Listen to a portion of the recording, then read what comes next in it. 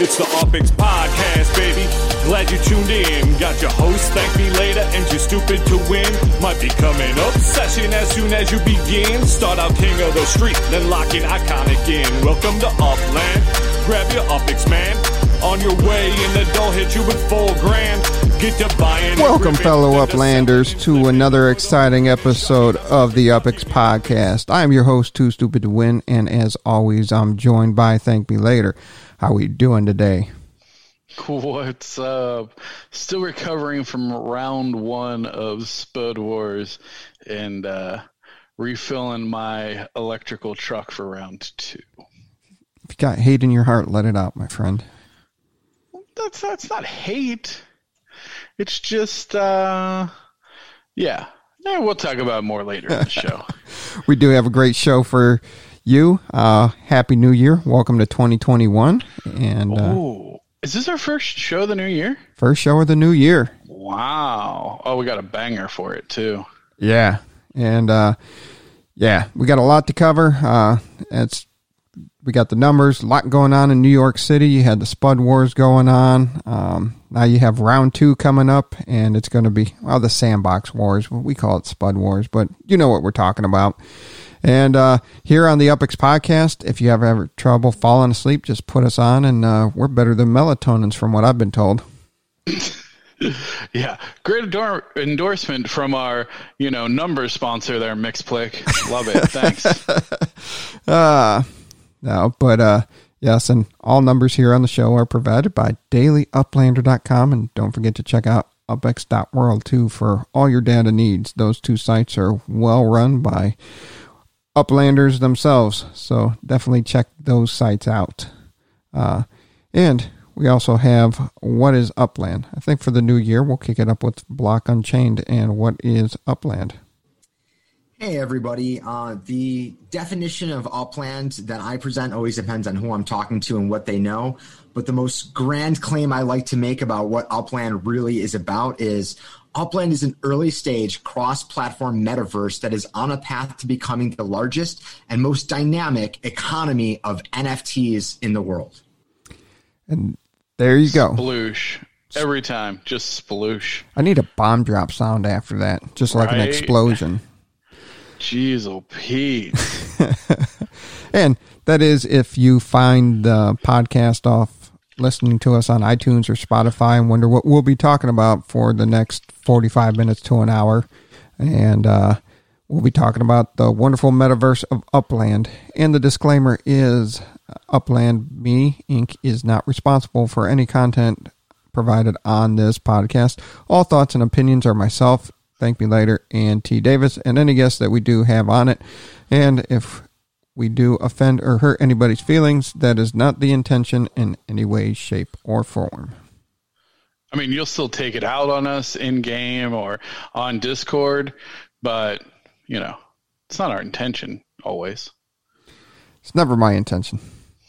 Too Stupid is genuinely a good person. I'm a little bit more devious, probably, I guess. I like to stir the pot. I got to keep it in. The thing is, we're not playing SimCity, people. Like, that's the thing. Like, if there's not conflict, it's not fun. Like, I'm not, if I wanted to go play, Minecraft or something and, Kumbaya Land, like, I like the little bit of competition. And I like the fact, and again, let's be very clear also on this, and I know we'll talk about it later, but I really feel like I want to call this out.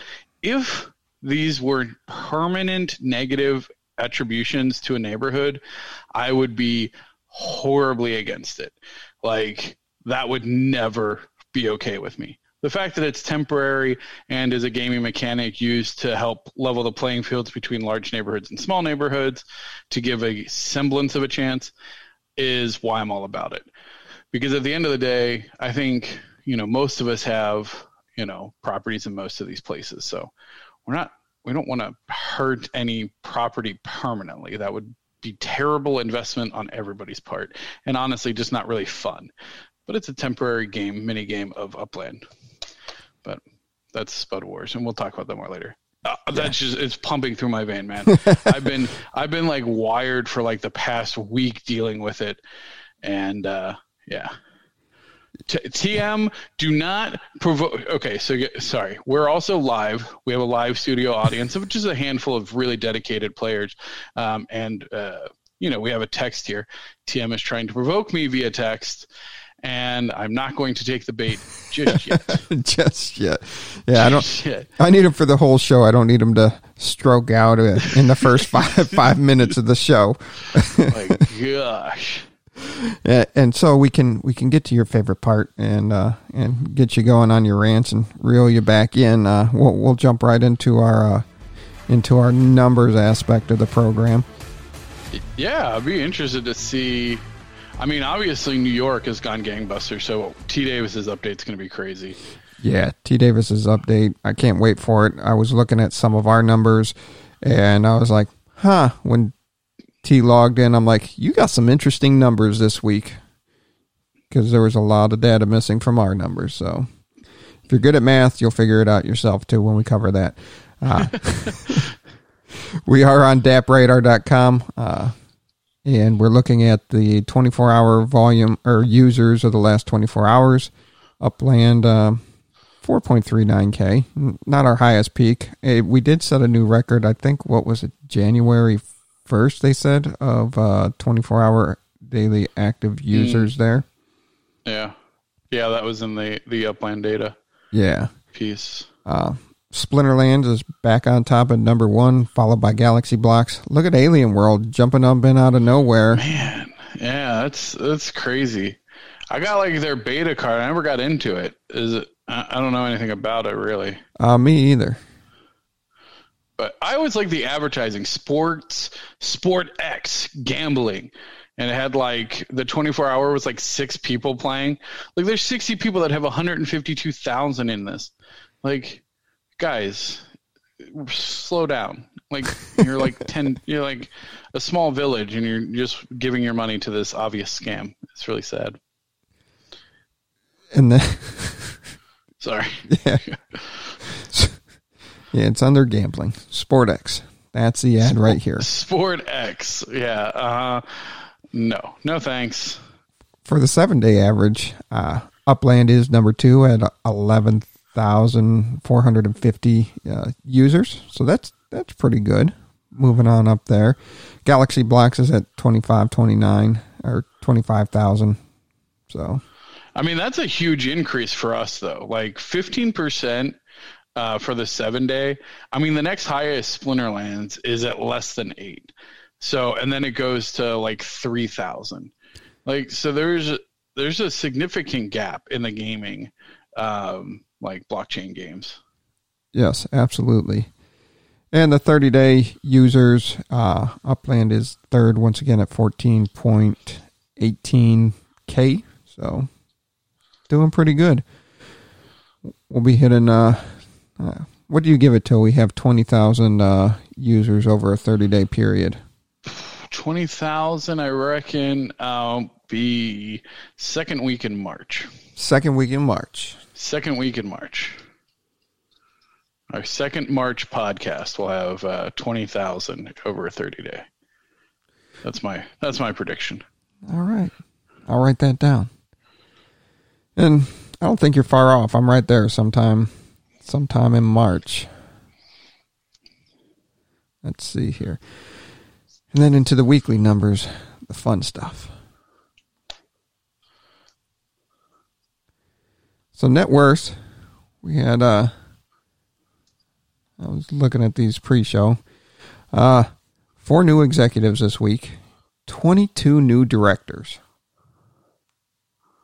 Wow. That's a record. Yeah, that's huge. Yeah. A little moving along the top 10, just people shuffling places, nobody really jumping up there. Wait, Mr. Monopoly wasn't an executive? He must have bounced back and forth. Maybe. Patashi, sure. WizKid, bumping it up. TDavis. Congratulations, TDavis. Is that real or is it shenanigans? He said it's real. He said it's straight up legit. I feel like most things that TDavis does anymore are a little bit sketchy. He's Really? got that New York influence, so I don't really trust him. He's like, I got that. He's like, I feel like his properties are all like when you see a guy on the corner who opens up a trench coat and he's like, I got a Rolex for you. Like, that's TDavis trying to sell properties. It's a little scary. I never got that vibe off of TDavis, but Really? if you say so. Who do you get that vibe off of? In the game? Who's the sketchy watch dealer of Upland to you? Ooh, man, you caught me cold there. The sketchy capitalist. Moving on.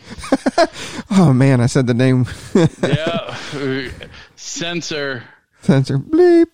Bleep.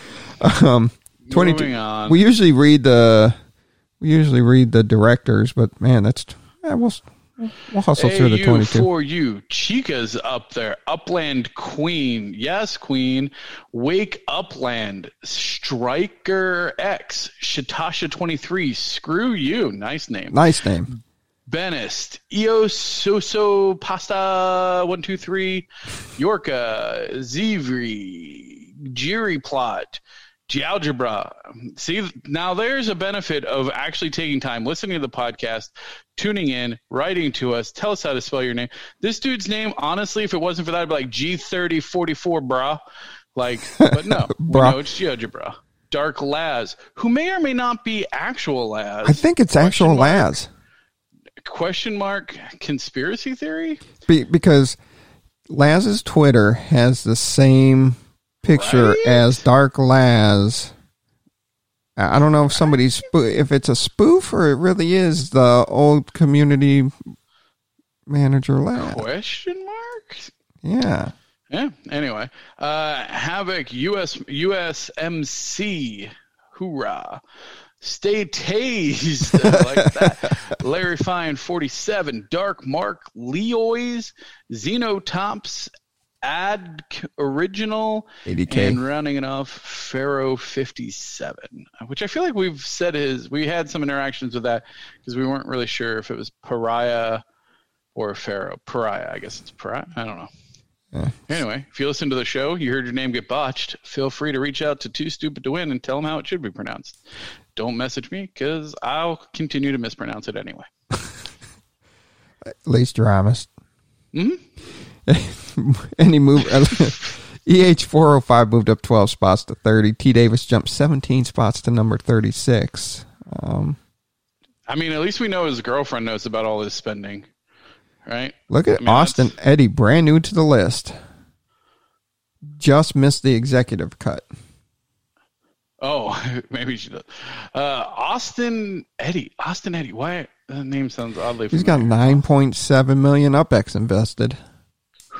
Man, that's the way to get in. Yeah. Now, he wasn't on the new director, so he had to have over 1 million in before that, but he made a nice jump to get in. But I mean, to crack the top 100 now, we do have some to crack the top 100. You have to have more than 5.1 million UpX.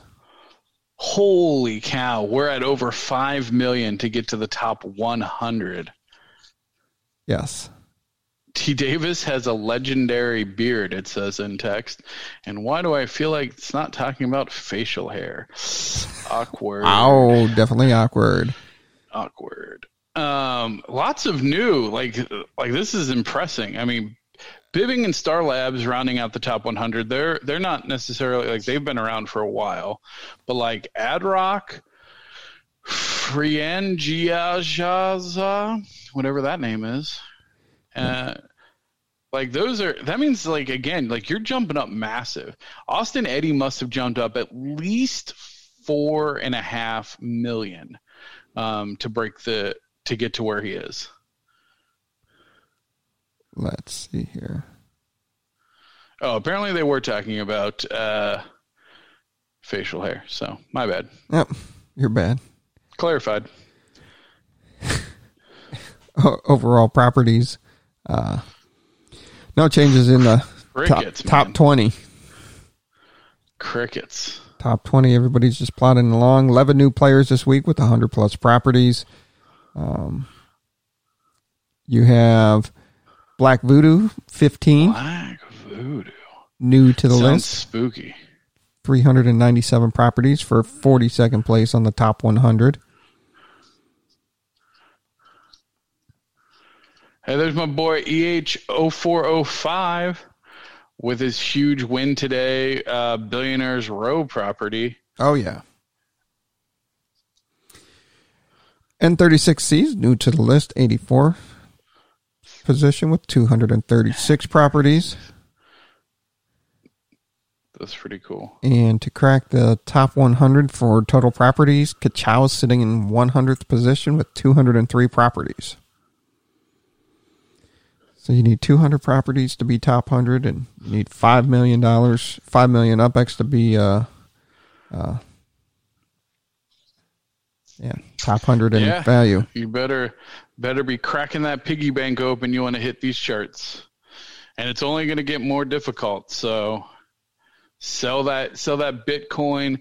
Do what you need to do. Get in now. It's sad when, like, just a week or two ago, it was half the value it was now, and you thought you were making a good sell. Yeah, 2 weeks ago you sell a Bitcoin, maybe you break top 100. Today you sell a Bitcoin, you're competing with the likes of Dizzy. Like there's something crazy about that. What the hell? It was more than $5,000 2 weeks ago. Oh, whatever. Get out of here with your fact checkers. Non-biased fact checkers.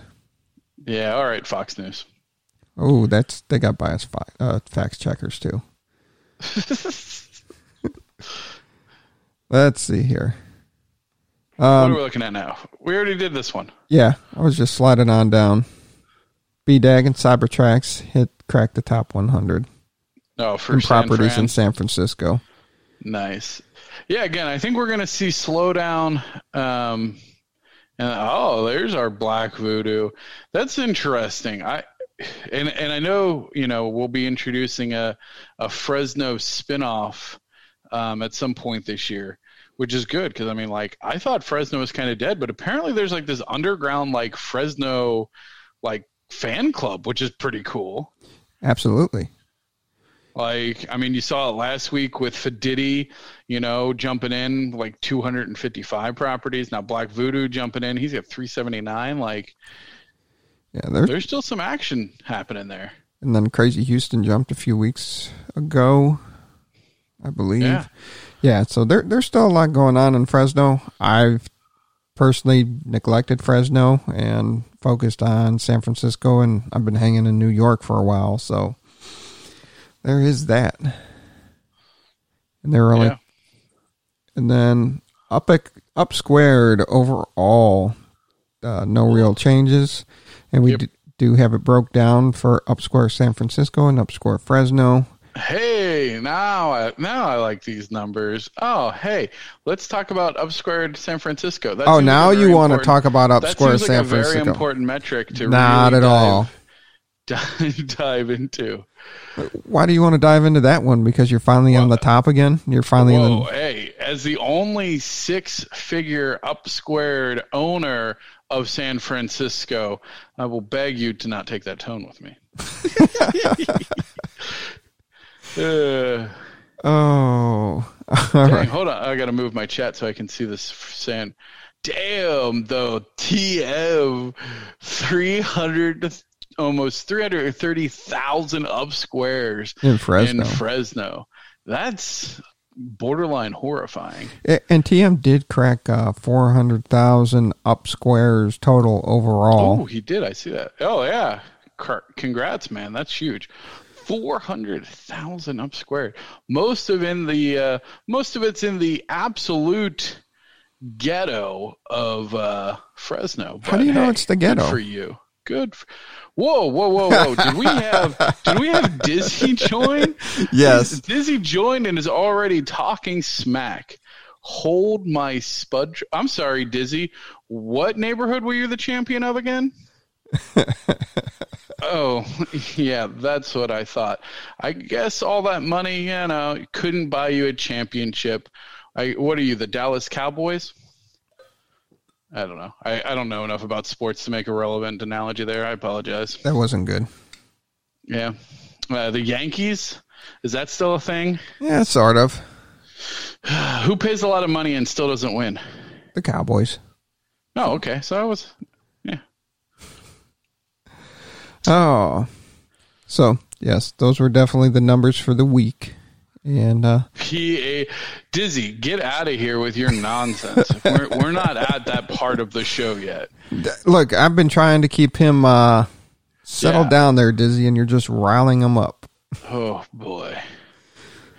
Oh. Why am I not surprised the likes of Dizzy Diskey are behind PH? Shocker. And it's live from Little Italy, the New York Minute with TDavis. How you doing tonight, T? Hey, how you guys doing? You can hear how we're doing. I need a little help controlling this wild man over here. I hear you, man. All right, well, I'll do what I can. Yeah, the numbers are insane for this week compared to last week. Lots of movement all over the place. We have Dizzy still in the lead at 1, and I'm going to say that every segment for a long time because he's got a 2,400 property lead over TM. But Dizzy sits atop the heap at 2,815. Looks like he's picked up 30 properties between now and the last time we ran these numbers. I dug in a little bit to see where those purchases were, just because I'm sure that listeners would like to know where the city's top property owner is spending his UPIX, and I hope I'm not giving away any secrets, but it's been primarily in Garment District, 7th Ave, Chinatown, Harlem again, as well as Flatiron District. Not significant pickups this last week. Not significant for Dizzy. Maybe significant for me, but not nothing mind blowing. Just 20 to 30K pickups here and there, and then of course the smaller Harlem acquisitions. Second place we have TM still taking that spot with 410 properties. It looks like he was also active. Ben 68 is retaining his lead at 3rd. And then our biggest mover in the top 10 is Brett Hard G. Gerber, moved up 6 spots to number 4. And then the rest rounds out with Atomic Pop, Oliver, Sunstar, Hodler, MG, and EH0405. That's our top 10. We have 31 new property owners in the last week in New York City. So the last week we had 668. We're one shy of 700 at this point. Again, with 31 new property owners. And this week we have a report on the upsquares in New York. So obviously Dizzy sits atop that chart also with 99,797 upsquares. MJC 3337 is second. And you know what? Let me share my screen for those who are in this call. Landlord number 3 at 26,877, and then we round out the top 10: Atomic Pop, Wicked M, TM, EH0405, Prospect Gold, Jiggo Player, and BlackRock. And I have a feeling that Mixplick decided to show us 15 just so that he can include the 15th place there. So thank you so much, Mix. I'm sitting in the 15th spot with 13,450 upsquares in NYC. So for my next segment that I missed, I want to go back to my fun fact that I completely skipped over. So my fun fact for this week has to do with our latest collection, which was Billionaires Row. Are you guys familiar with Billionaires Row at all? T-Mel, Too Stupid? Yeah, there's a bunch of rich people living there. Yeah. I feel like we had talked about that at one point. So I know that there was some buzz, but it was very low in the community on it. But I mean, obviously people like Green Turtle were on it from the beginning because they went out and minted it. And we've seen what Spike Sand did. You know, he completely cleaned up with 4 of the 8. But Billionaires Row it's pretty much 57th Street, although it is scattered kind of all over Midtown in that area. And it's just super luxurious, you know, huge, tall skyscrapers.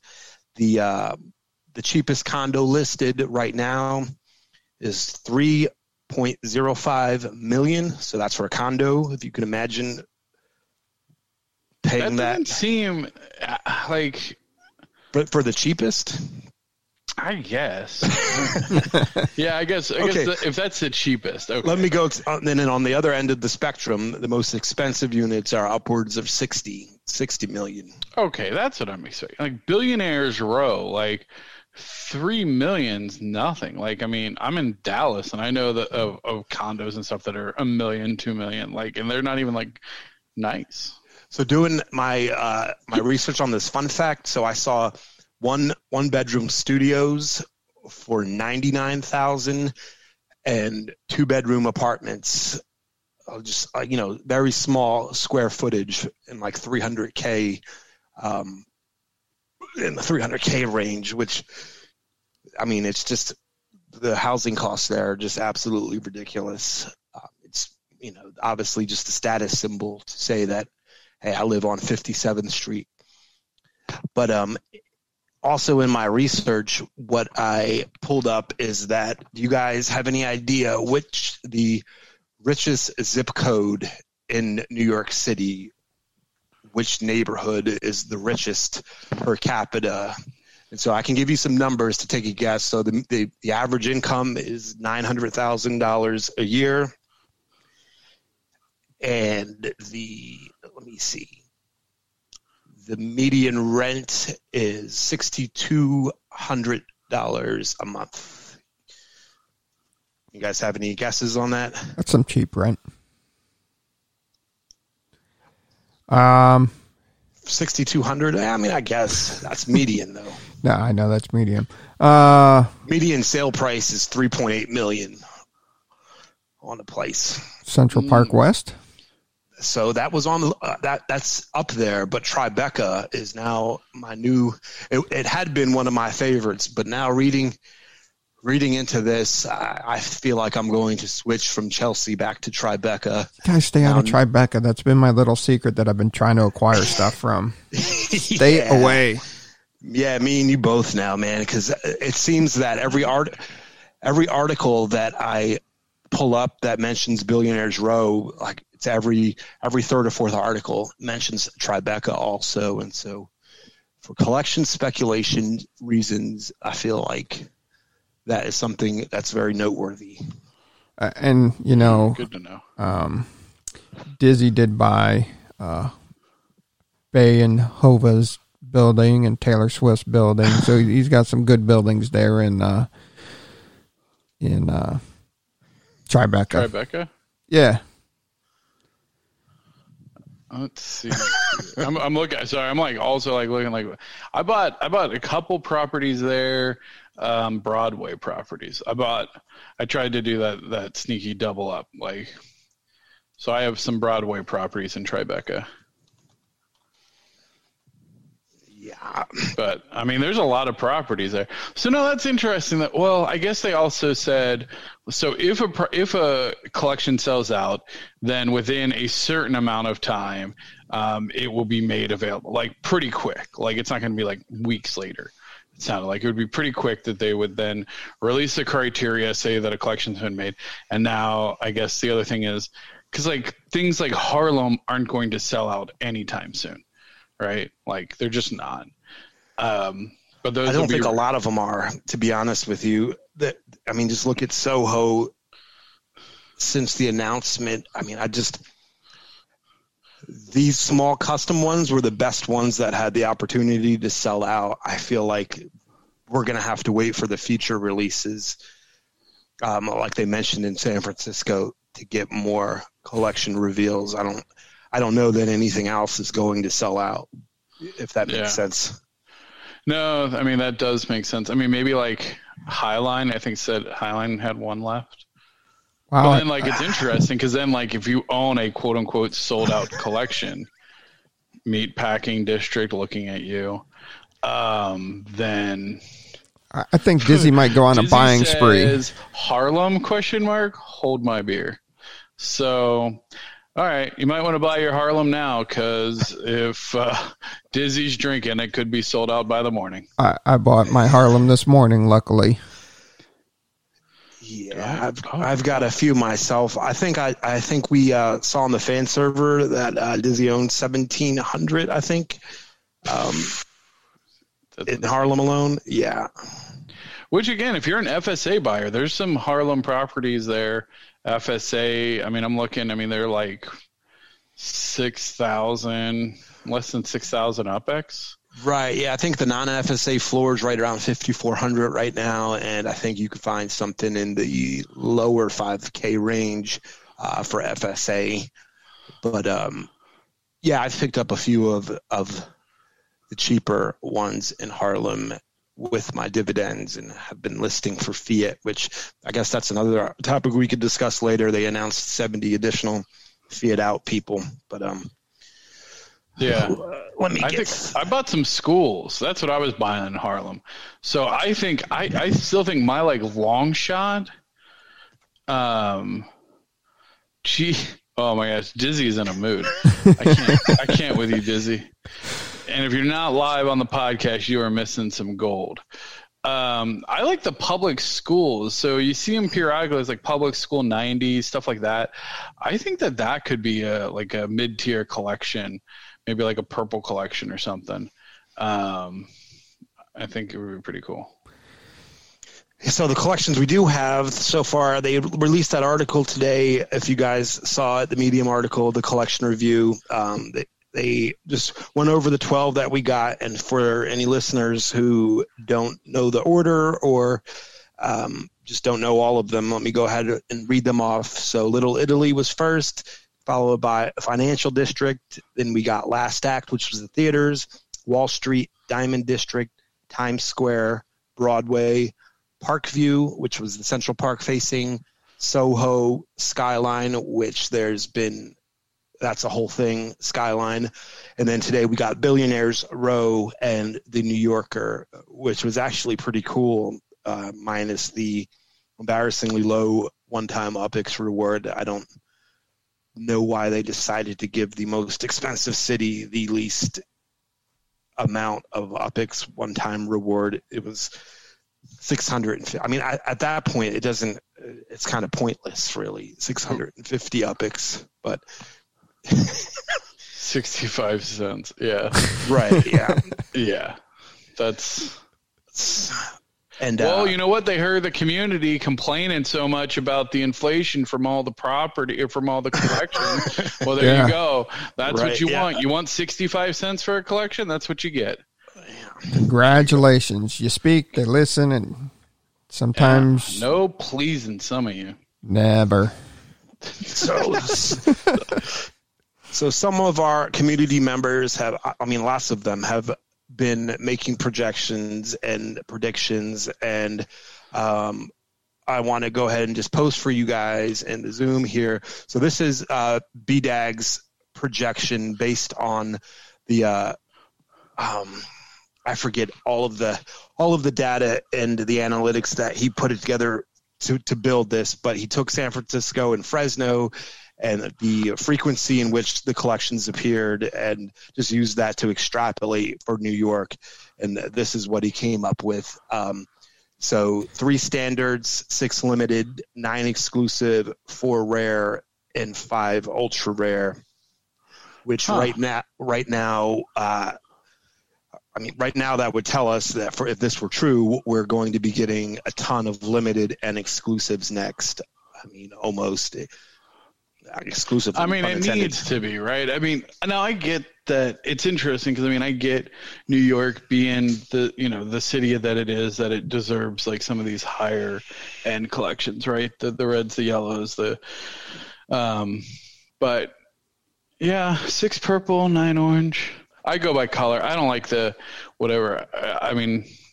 That's me though. Yeah, it's interesting. I wonder if his 5 yellow is strictly from the fact that there hasn't been a 3X. Because I feel like 5 yellow, 4 red. It seems weird that there'd be more yellow than red. So where are they putting the piers? Say again, where are the piers? Yeah, where would you put the piers? Red. Yeah, red for sure. Rare for sure. I honestly, I think there's going to be more red. And if I were to chart this out, I would think that there would be majority exclusives and then, a lot more red and yellow than what we're seeing here. Yeah, I think 5 yellow is fair. I think there'll be one more like weird ass collection. Well, to meet a 3X, right? Just because there's no 3X yet. Yeah. Right? Like, I just feel like it would be weird. Now, don't get me wrong. As an active museum holder, I would be okay if it was the only 3X collection in the game. That would be pretty cool. But I feel like that seems unlikely. So I would say 5 yellow is fair. I could see it being even as much as 6 red. And then probably... I don't know, 7 orange, whatever that boils down to the rest. But yeah, I can see how there's like less of like the blue ones. There's not a lot that you would even want in those collections, right? Like Harlem, the New Yorker. I like how you trolled the Harlem there. Very nice. Well, Harlem is going to be a blue collection. Like if Harlem is a collection, it's a blue collection. Like it's the equivalent of whatever the blue ones in San Francisco are, right? Sunset. Right. Yep. Like it's no offense to Harlem, but it's just it's the pricing of the neighborhood and the amount of the properties. Yeah. So. All right. TDavis. And then I got one more thing here, just not really, just our initiatives, what we had, the Upland LI team did their holiday event. It was, I feel like, a big success. The community enjoyed the format that we used with the visits, and I had to outthink the crafty people in the community that were, it's a challenge, and I really enjoy trying to stay one step ahead of the community when rolling out challenges like this. And I don't want to say cheating, because using APIs in the blockchain certainly is not that. So that's why I use the word crafty, but having to stay one step ahead of them was definitely challenging and definitely fun for me. And for that, we should be rolling out another one. I want to say towards the end of the month, different format, new mechanics, and I'm looking forward to that. I don't imagine that the prizes are going to be anything close to what they were last time, but we'll still have a lot of fun with it. And that's all I got for you guys. Yeah, we have the community. That is one of the other problems of running community events, man. It's hard to like make a puzzle or something, or like a find that can't just be easily cracked. And again, we love the API, nerds out there and the blockchain crackers. Like, they've provided us an incredible wealth of information, and most of them are very, willing to share that with the community, which is great. But it does make it damn hard to make a contest without somebody just scraping the chain and finding answers. Right. Yeah. Like, shit. But I think with the introduction of buildings and being able to place NFTs in houses, hopefully that's not as easy to track on the chain. Like, if I hide paintings in houses like around Upland, and then like the paintings have clues on them, like that could be right. Like, I see that having massive fun potential, and hopefully that can't be like just. Well, an image can't be scraped off a chain. So even if you knew where it was, you'd still have to go to that place and then look at the right. image and then do the thing. So a lot of potential, I think, for fun stuff once that starts rolling out. Yep. Absolutely. All right, T, once again, as always, thank you for the New York update. A lot of stuff going on, and I think it's going to be pretty active for a while. Yeah, man. Yeah. So we did have, they did announce that they're expanding the Fiat out. They're adding 70 more people, and that should be coming up shortly. So big news there. So more people will be able to get their money out because it's all about getting your money out. Yeah, it's interesting. There was a lot of buzz around it when it first came out. I don't know. It feels like it's like any sort of sales though. Like it's no different. Like you're not just going to be able to put things for fiat out and then have them sell. Like that's just not how it works. You're going to have to do, unless, again, it's the same principles as selling for UpX in theory. Like you either need to be lowest in the market overall or lowest in the market for a given collection or area. Like you're not just going to be able to fiat out blindly. And if you want to make serious fiat out, it's going to take the same amount of marketing and sales effort as normal sales. Obviously, there's going to be, some, I don't want to say dumb luck because people work hard, but I mean, like there's, $1,000 sales that happen with, but again, like there was still marketing for that and, pitching it and trying to leverage it to get this kind of thing sold. So fiat out is great, but it's still a tremendous amount of work to market and sell your properties, especially the high value ones. Well, even the low value ones too. I mean, arguably more, honestly. If you have a 15,000 UpX property with no collection in a no-name neighborhood, you're almost certainly, if you wanted to sell it today, you have to almost certainly sell it for undervalue.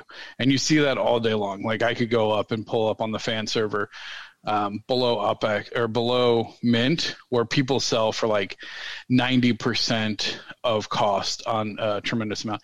Ben, who is on our live cast today, Ben 68, he's notorious. Well, I don't know if he does it anymore, but historically selling off 2B like random properties to consolidate. Sorry, I had to give you applause. You actually called Ben by his right name, so I had to give you the applause. Oh, only because it's literally written in front of me. If not, I would have been like, Ben 69, you owe me one kind of thing. I don't know. You want to go there? Ben 69, you still owe me one. Come on, man. It's you never heard that? What's the difference between a 69 and 68? Yeah, 68 is just a 69, but I owe you one. All right. Sorry to I'm going to distract you. assume that's not what his number means, but who knows?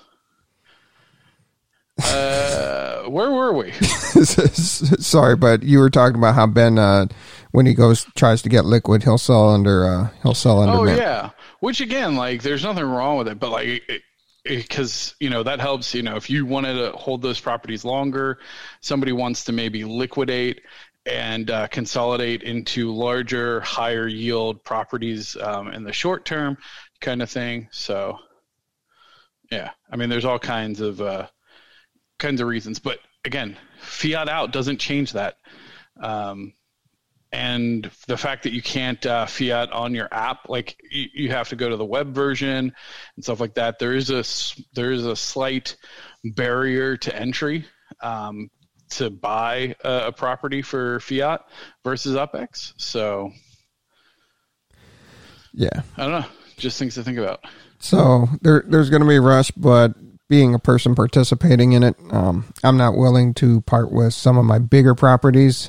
TMO, you've done a good job with marketing and selling some of your prime properties there, and shows that it's possible to get fiat out and market those. And MG had his big sale, which also helped set some baseline prices out there to reference for sale there.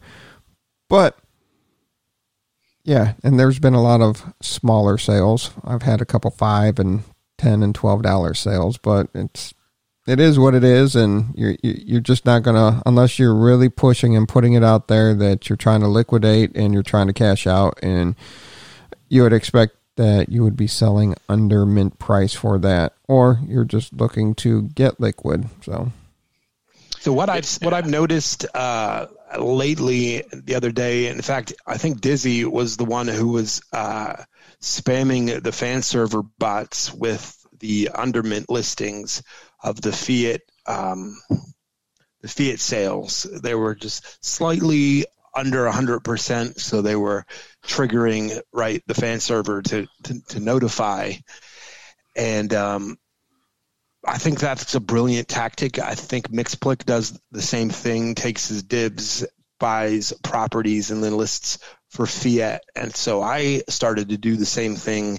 I haven't had any success yet, but I've been picking up Harlem properties and with my dibs, and then listing them. Just actually, mine are actually over mint because it's New York, but.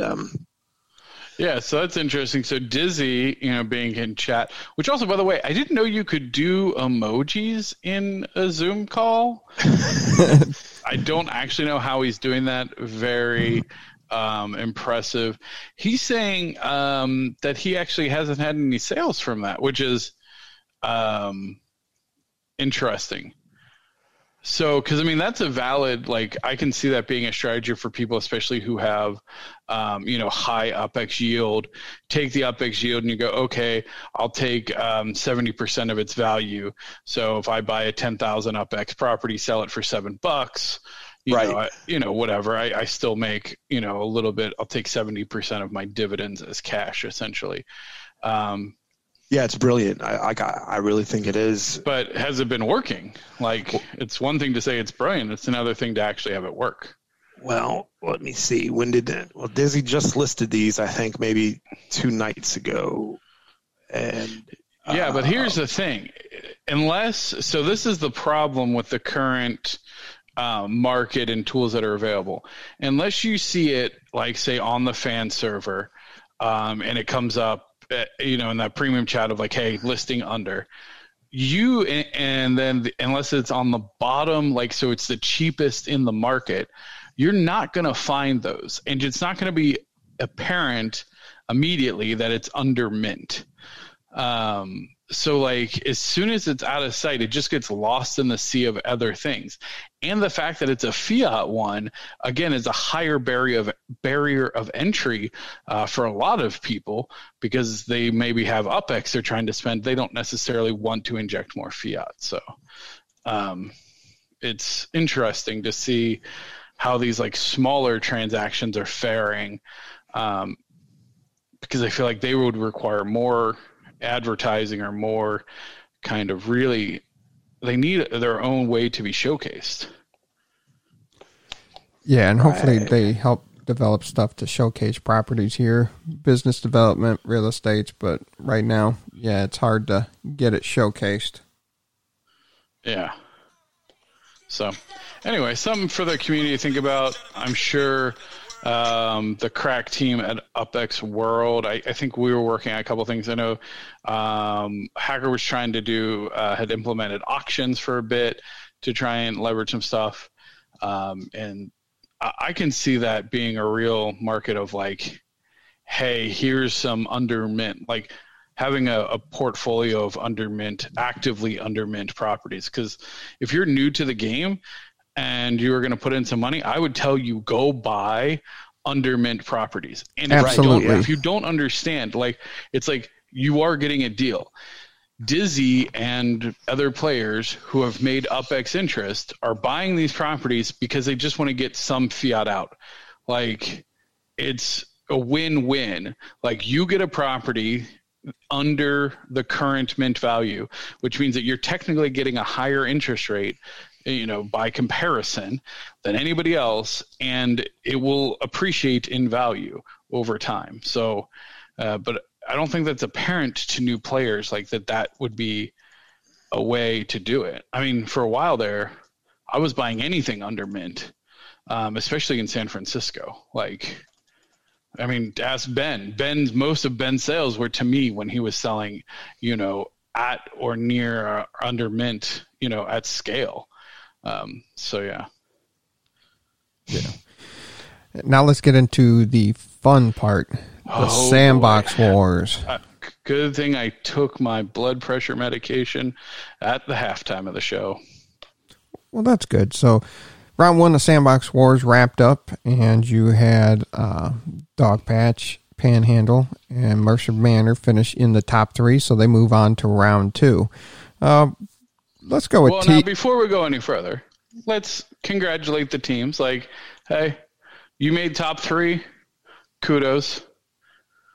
Why you sound a little salty in your kudos? No, I'm just, there you go. Kudos. I gave my niceties. That's all we get? That's all some of them are getting.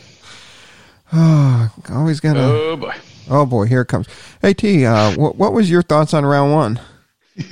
I enjoyed it, other than the one that took the longest got wiped out by a cell tower in the last 8 hours, I think, of the event. But tell us more. What happened? I took a screenshot of it. Horrible. And I will forever keep it as a reminder that all is fair in this game.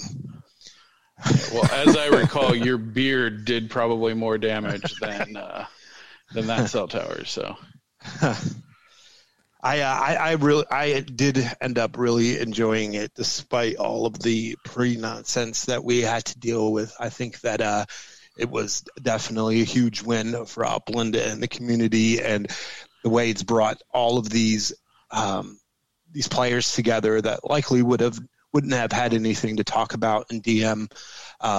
There's been tons and tons of transactions between neighborhood champions, their lieutenants, and new players, and for the most part, all of them have gone successfully. There have been a few anomalies where people got burned, or the player got the property and sold it for optics. But aside from those, it was a huge success, I think, for building relationships, which should have been the goal for this event, in my opinion, is bringing the new players together with the veterans and the ones that are able to give them knowledge and share their experience, so that they can one day repeat and do the same. Yeah, so I would definitely call it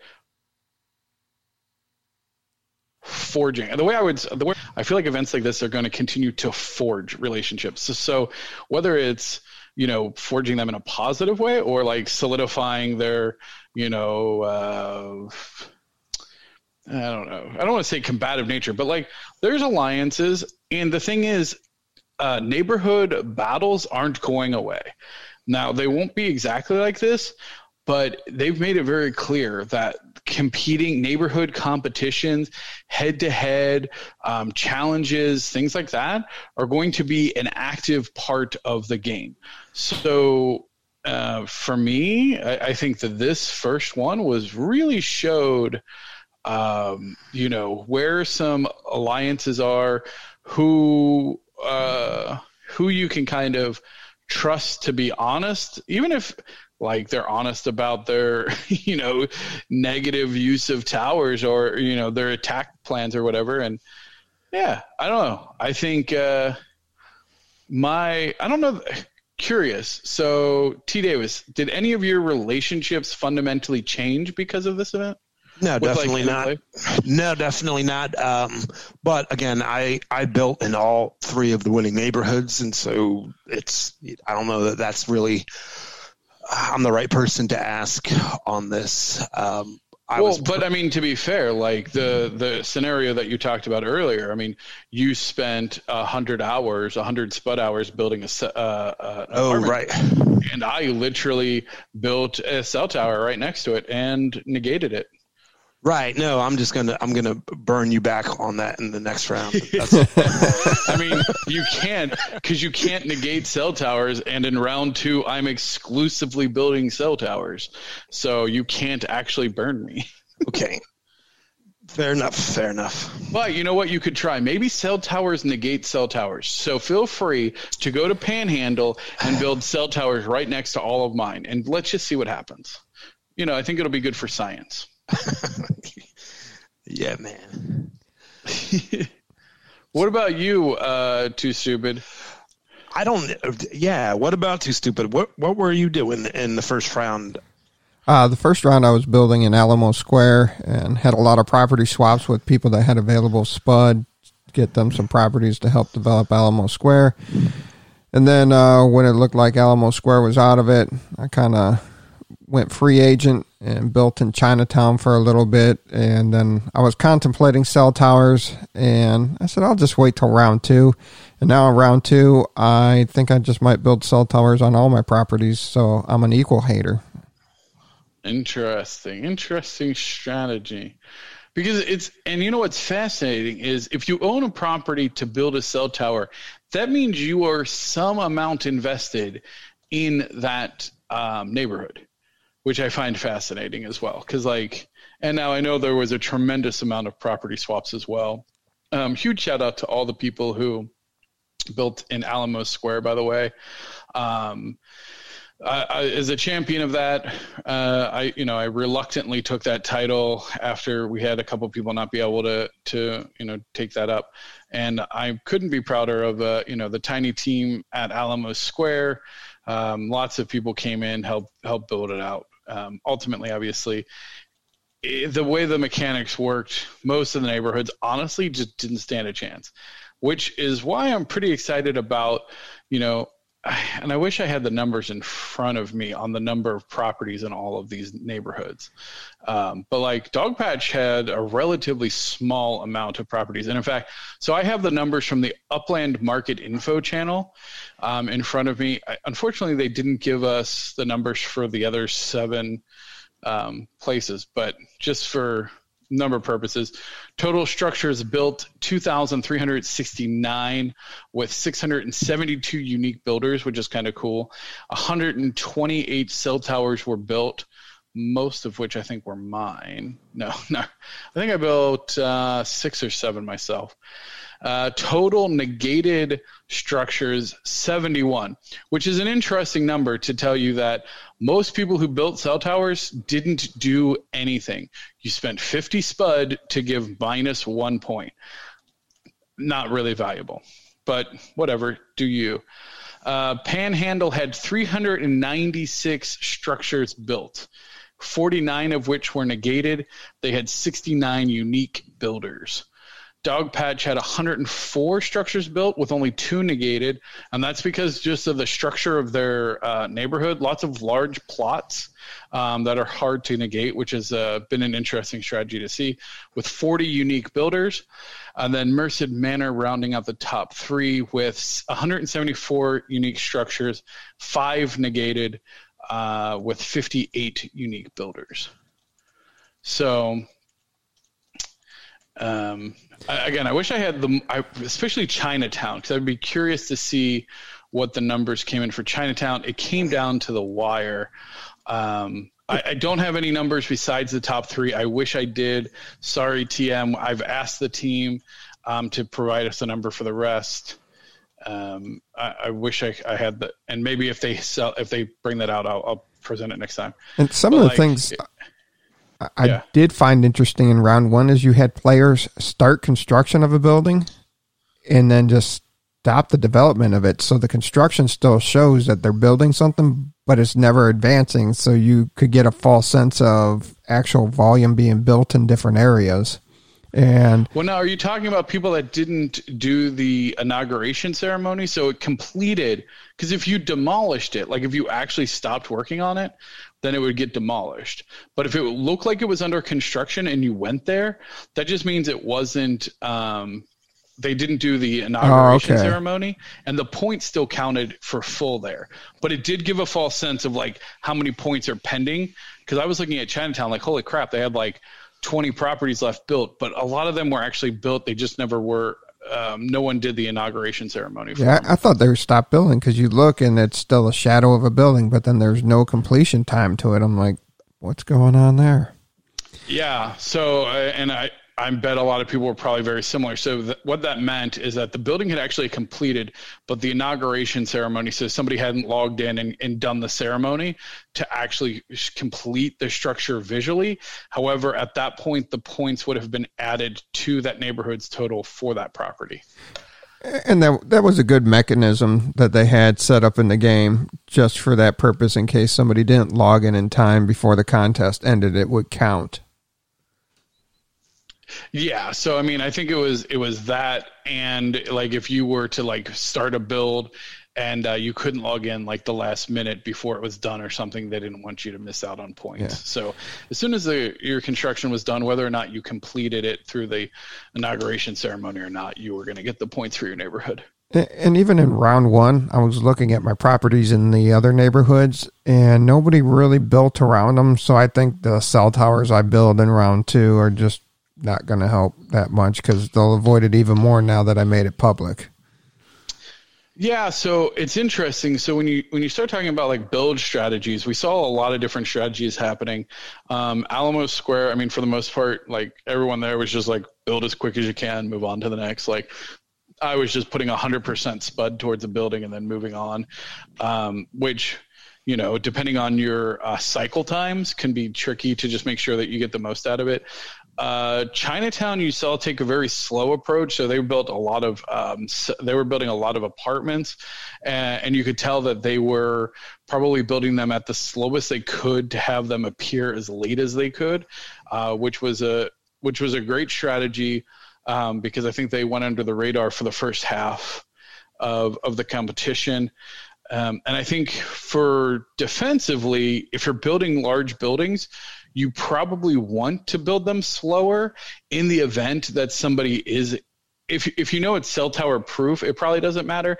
But if there's a risk of a cell tower appearing next to your buildings, having them build slower is better, because then if somebody was building a cell tower, you could theoretically pivot and salvage some of your spud hours. But offensively, I think it makes more sense to just build your tower as quick as possible, because you're already going to attack whoever. And a tower under construction and a tower completed have the same psychological effect of don't build there, in theory, right? So it doesn't make much difference. And you don't want to have to, you want to get it built and then your resources back to you, so that way you can build them quicker in, more, like you don't want to have 5 cell towers building at once. It's better offensively to build a single tower, then build the next tower, then build the next tower, because it gives your enemy less time to react. If you simultaneously build 5 towers at once, they know all of your attack points and have more time to strategically plan around that. So, and just because you build a cell tower doesn't mean you're keeping it up through the whole thing too. Yeah. Now, I would love to see, I wonder if they have how many buildings were destroyed, because like I know I personally bought a house in Panhandle, destroyed it, and put up a cell tower. I videotaped it and spread it on the internet like my name was Paris Hilton. But anyway, yeah, I don't know. I think a lot of different strategies there. I kind of draw the line at that of like blackmailing people, like, oh, I built a tower, I'm going to blackmail you. Now, forging alliances after the fact is different, of like, hey, I built towers, you built towers. What do you say we both take them down and call it a day? Yeah, okay. I wasn't even looking at the extortion aspect of it, but you could build towers just to deter building in an area and then rip it down before it's too late. There's a lot of fun strategies with the towers. Why would you do that? Why wouldn't you do that? I didn't build a tower. I don't know why you didn't build there. But yeah. So your strategy is just build all towers on all of your properties. TDavis, what's your strategy? Well, as many as I can, because I can't get a tower up on all the properties in a week. Yeah.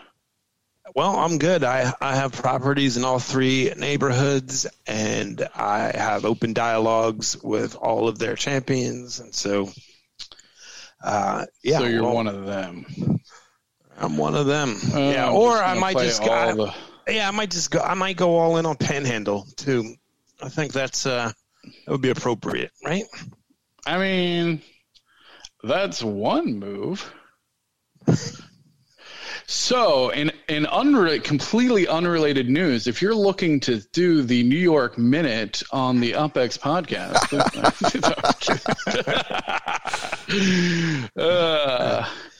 no, that's the thing. Like, at the end of the day, like, it is all more or less fun and games. There really wasn't any. There was a couple like shady things, and I won't even talk about them on air because it's.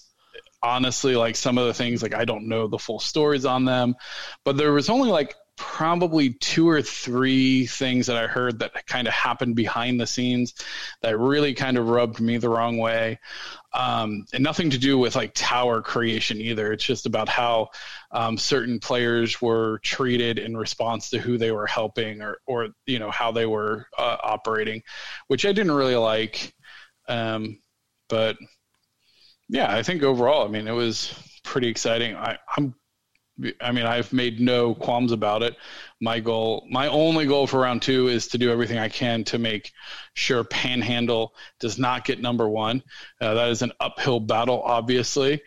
But I mean, I have much higher holdings in both Dogpatch and Merced Manor.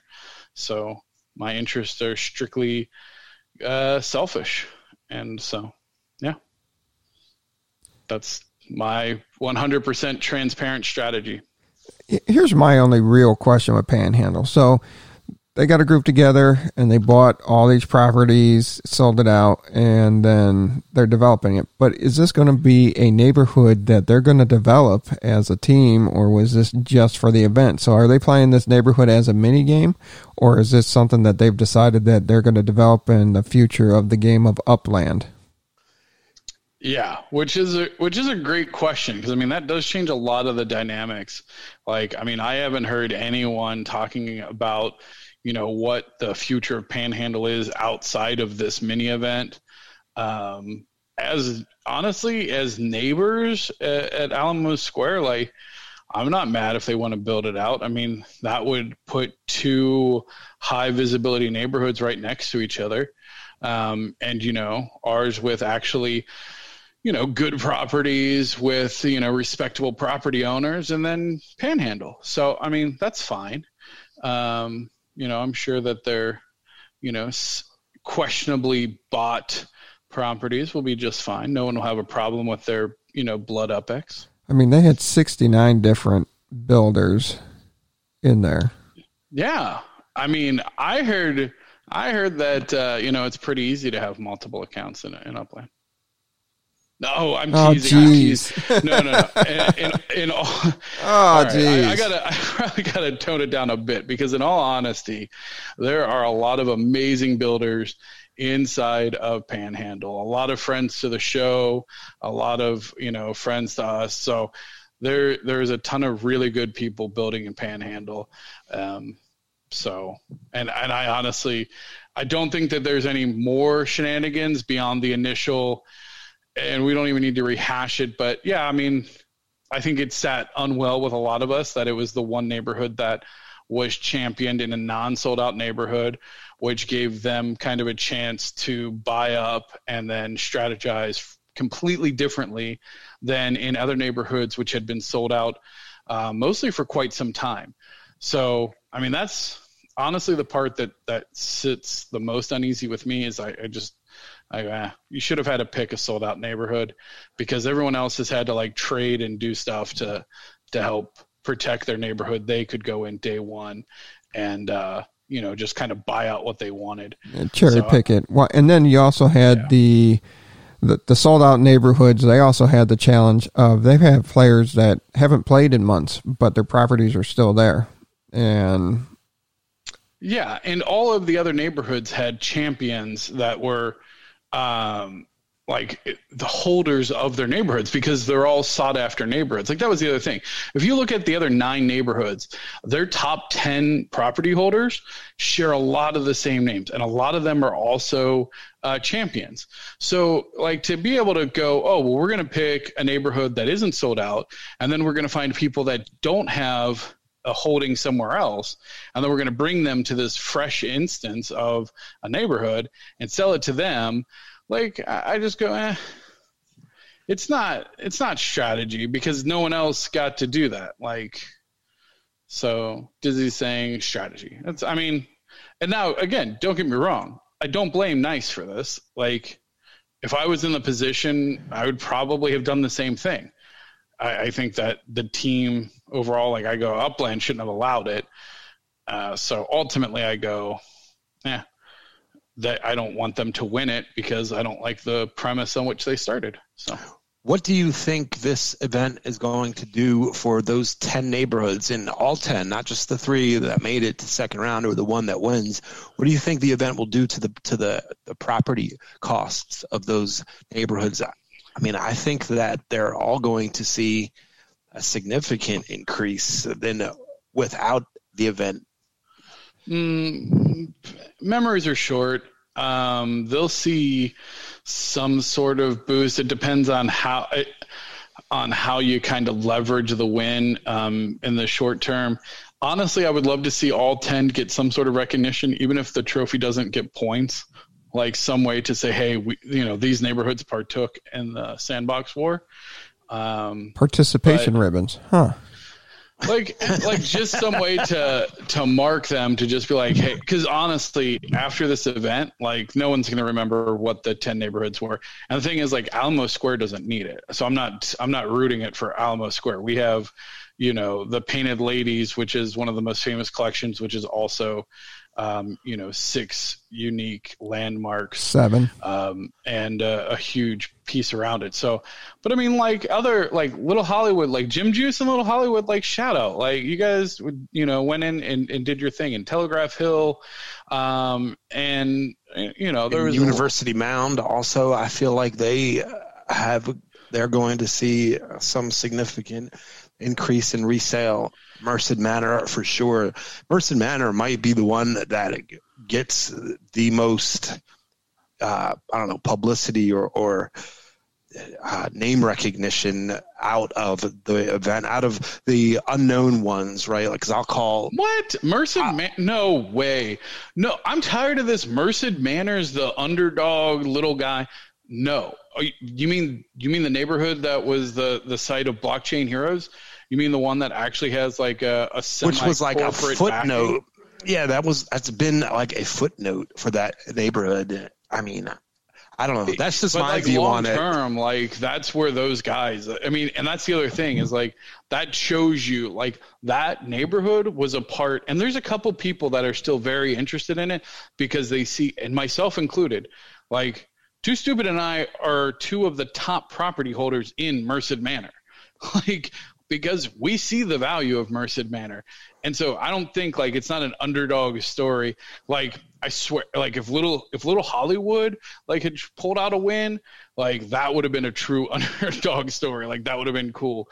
Like I don't see Merced Manor being like that. Like, oh, we're just here's why I say that. I say that because of the new players that I've seen come in to the Discord, and they had read an article or they heard about BCH and Merced Manor, and that's their introduction to Upland, and so they're not going to forget that, and it's just this huge to them. Merced Manor is this huge thing, and I don't know. Out of all of the neighborhoods in the event, weren't already a Dog Patch or an Alamo Square or a VV, I think Merced Manor, just in my opinion, it's just got bumped up the ladder significantly because of this event. Oh, well, their top 3 definitely refreshed, right? I think a lot of fresh eyes went back on it. That day that we had that event for and being in top 3 will definitely garner additional property value. Like my thing is, I said, if you get top 3, you automatically, I feel like you get 2x your property value. And then if you get number 1, it's 3x. Like if Alamo Square would have top 3'd, which we statistically did not even have at all a chance. Like once the round started, like you could just see we don't have enough properties or builders to do it, which is fair. Like, okay, fine. But like then the properties would have been 200,000 easily if we had top 3. So I see being top 3, 2x. If you win it all, you can probably go 3x your current value. Anyone over, see, the problem is TM. So TM saying anyone over 1,200 points should double the property value. The problem is no one's going to remember it. Like there is no standing board. There is no, you're not going to have a memorial to the battle of this. Like that's, I mean, all you need, the way you remember it is by listing sale properties and watching market purchases, and that's how it becomes permanent and remembered. You know what I mean? Yeah, I mean, I guess if you collectively go, oh well, why is this? Why are these properties so damn expensive? I don't get it. Like no one's gonna go, oh well, they placed 7th in the Sandbox War, for the Great Sandbox War of 2020. Like no one's gonna say that. Like you're gonna have to have more than that. Now the top 3, again, you get the Spud Trophy. So depending on how that works, which is really interesting when I started releasing some of the mechanics about it, that it's actually tied to the neighborhood and not like a person or a property, which I think is super cool. So like depending on how that works and how easy it is to see like the score of a neighborhood. So imagine they release the leadership board, right, of points for neighborhoods before they actually release any other property development. So if you place number 1 and you're number 1 on that points board that no one else can touch for, a month or 2 or however long, like that is free advertising. That is guaranteed views. So if you're in the top 3 and there's only 3 neighborhoods with points in the game for however long, like if they do that, that's a big if. Like you're going to see tremendous amount of traffic. Like, oh my gosh, well, why does Panhandle, Dogpatch, and Merced Manor all have points no one else does? These must be very high value properties. Like, so. And you forget that Mercer Manor already had a huge increase on secondary property sales. They had the contest with the Blockchain Heroes. It was like an hour and 48 minutes. That whole neighborhood sold out, and you had 5,000 UpX, 7,000 UpX, 12,000. You had under 10K. A lot of 5,700 UpX, and then people were buying them for 20, 30, 40, 50,000 UpX just to make sure that they got the Super Miles card. Yeah, which is really funny because afterwards, a lot of people then liquidated it for under mint. Like, actually. The problem with that event, that buyout event, is your properties were only valuable during that time frame. And then they pretty much plummeted. I would be curious to see the sales right after that, but I know I snatched up some from people who were like, I bought 20 of these damn things and I just want my UpX back. Like, here, I'll sell them at $5,000 a piece. Like, so. Because I was up in the 40s, and then I had some people making offers, and I had to make sure that I had enough to right? to stay in and secure. That was a crazy event for sure. Yeah, but yeah, Merced Manor isn't going anywhere. And like I recently bought a property there for $250,000.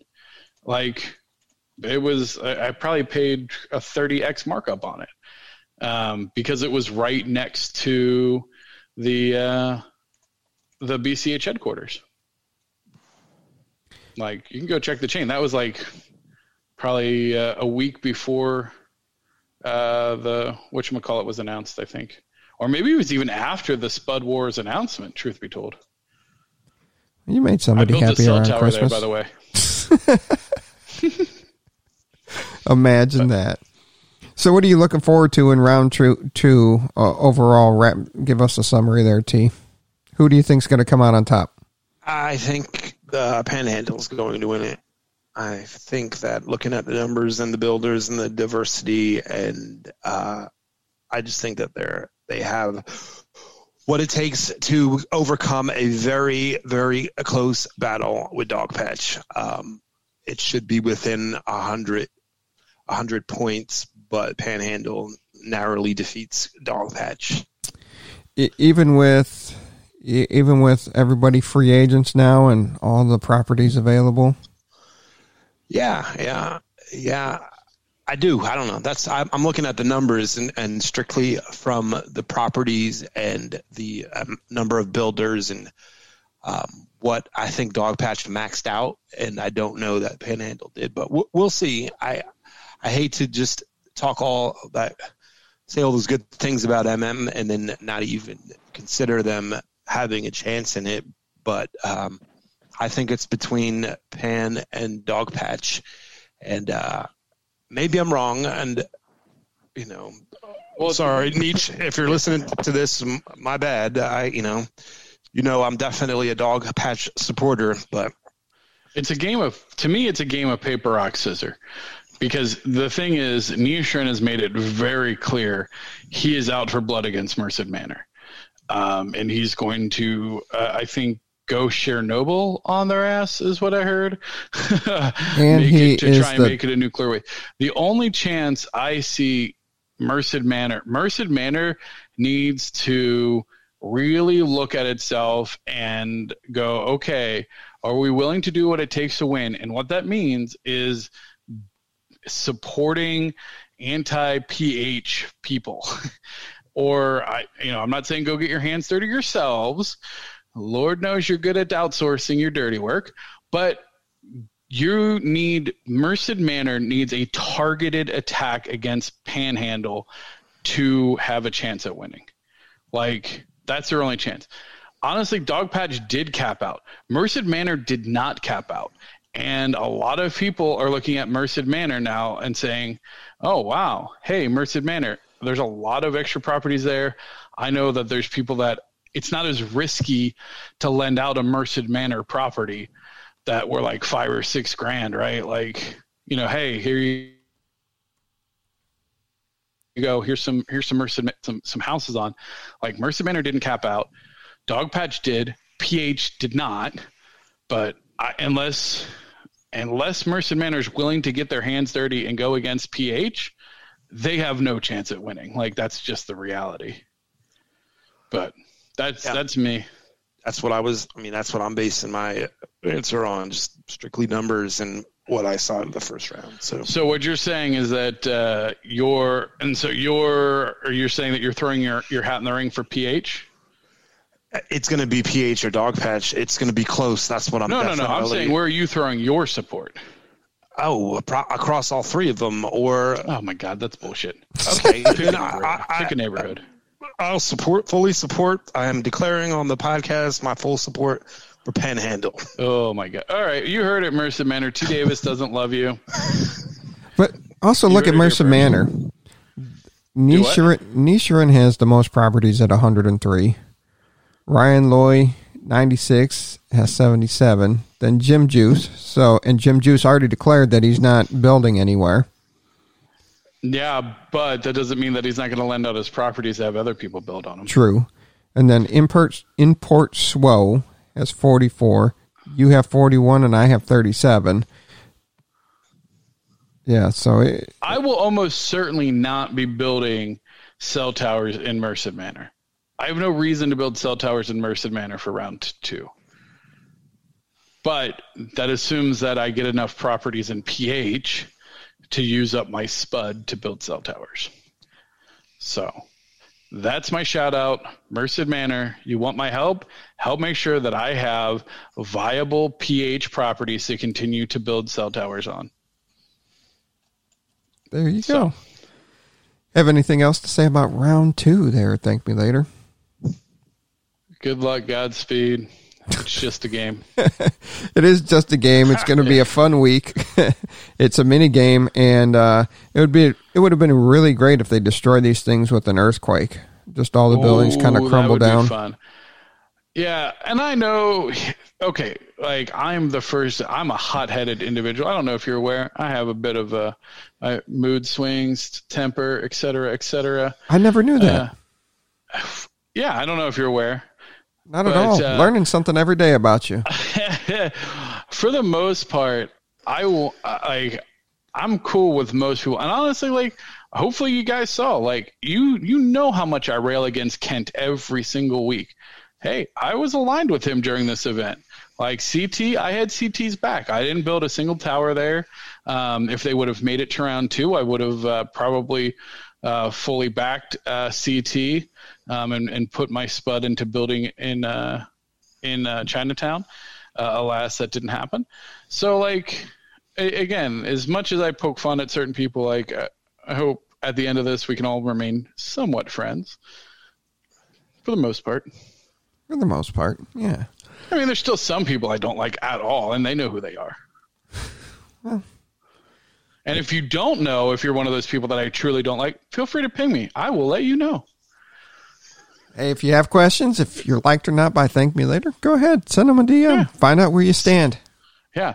And spoiler alert, if the DM says, you are blocked, that's probably a good indication. You're not on my fun list. Oh, you got a fun list now. Yeah, or actually it's more of a Christmas gift. If you didn't get a Christmas gift from me, and I shouldn't say that because I'm sure I forgot somebody who I'm actually friends with, but for the most part, if you didn't get a Christmas gift from me, just know that you're probably not on my list. There are 33 properties for sale in Panhandle right now. I spent so much money last round already. What's the cheapest for sale in Panhandle? Hold on. For sale. Click that. See, and here's the other, you know what the genius part of this whole thing is? And I'm going to share this because, you know what, we're all friends here.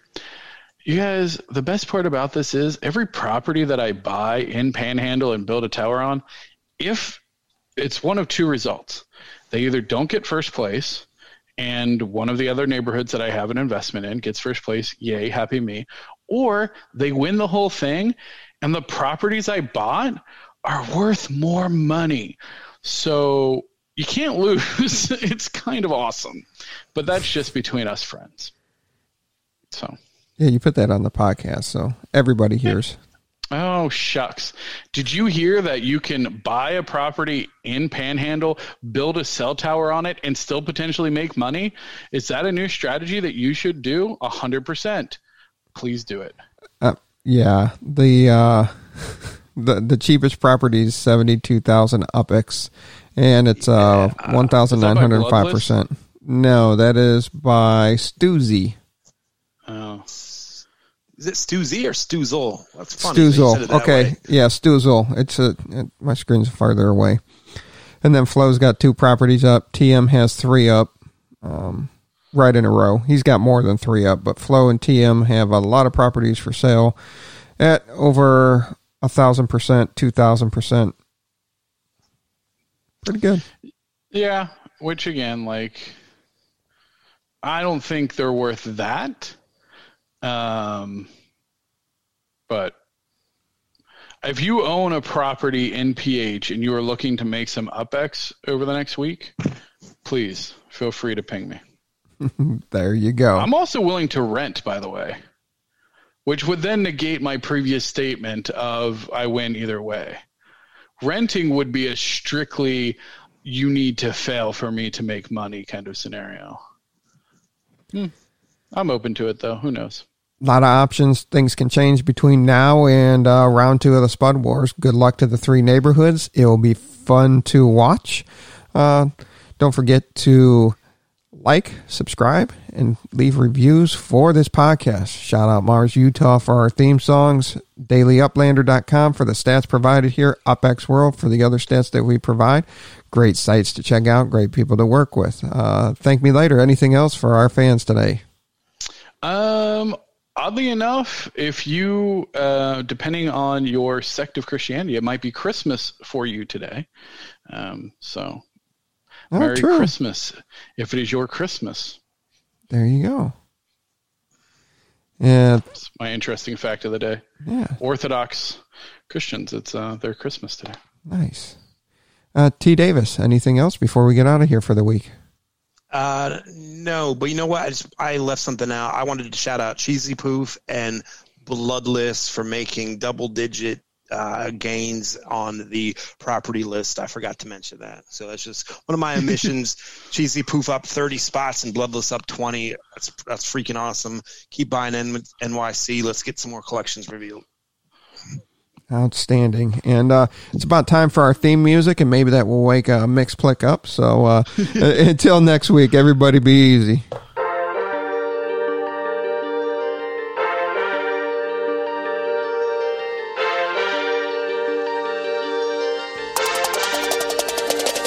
It's the Opix Podcast, baby. Glad you tuned in. Got your host, Thank Me Later, and Too Stupid to Win. Might be coming up session as soon as you begin. Start out king of the street, then lock in iconic in. Welcome to Upland. Grab your Opix, man. On your way, and the dough hit you with $4 grand. Get to buying and gripping, then to selling and flipping over to moving.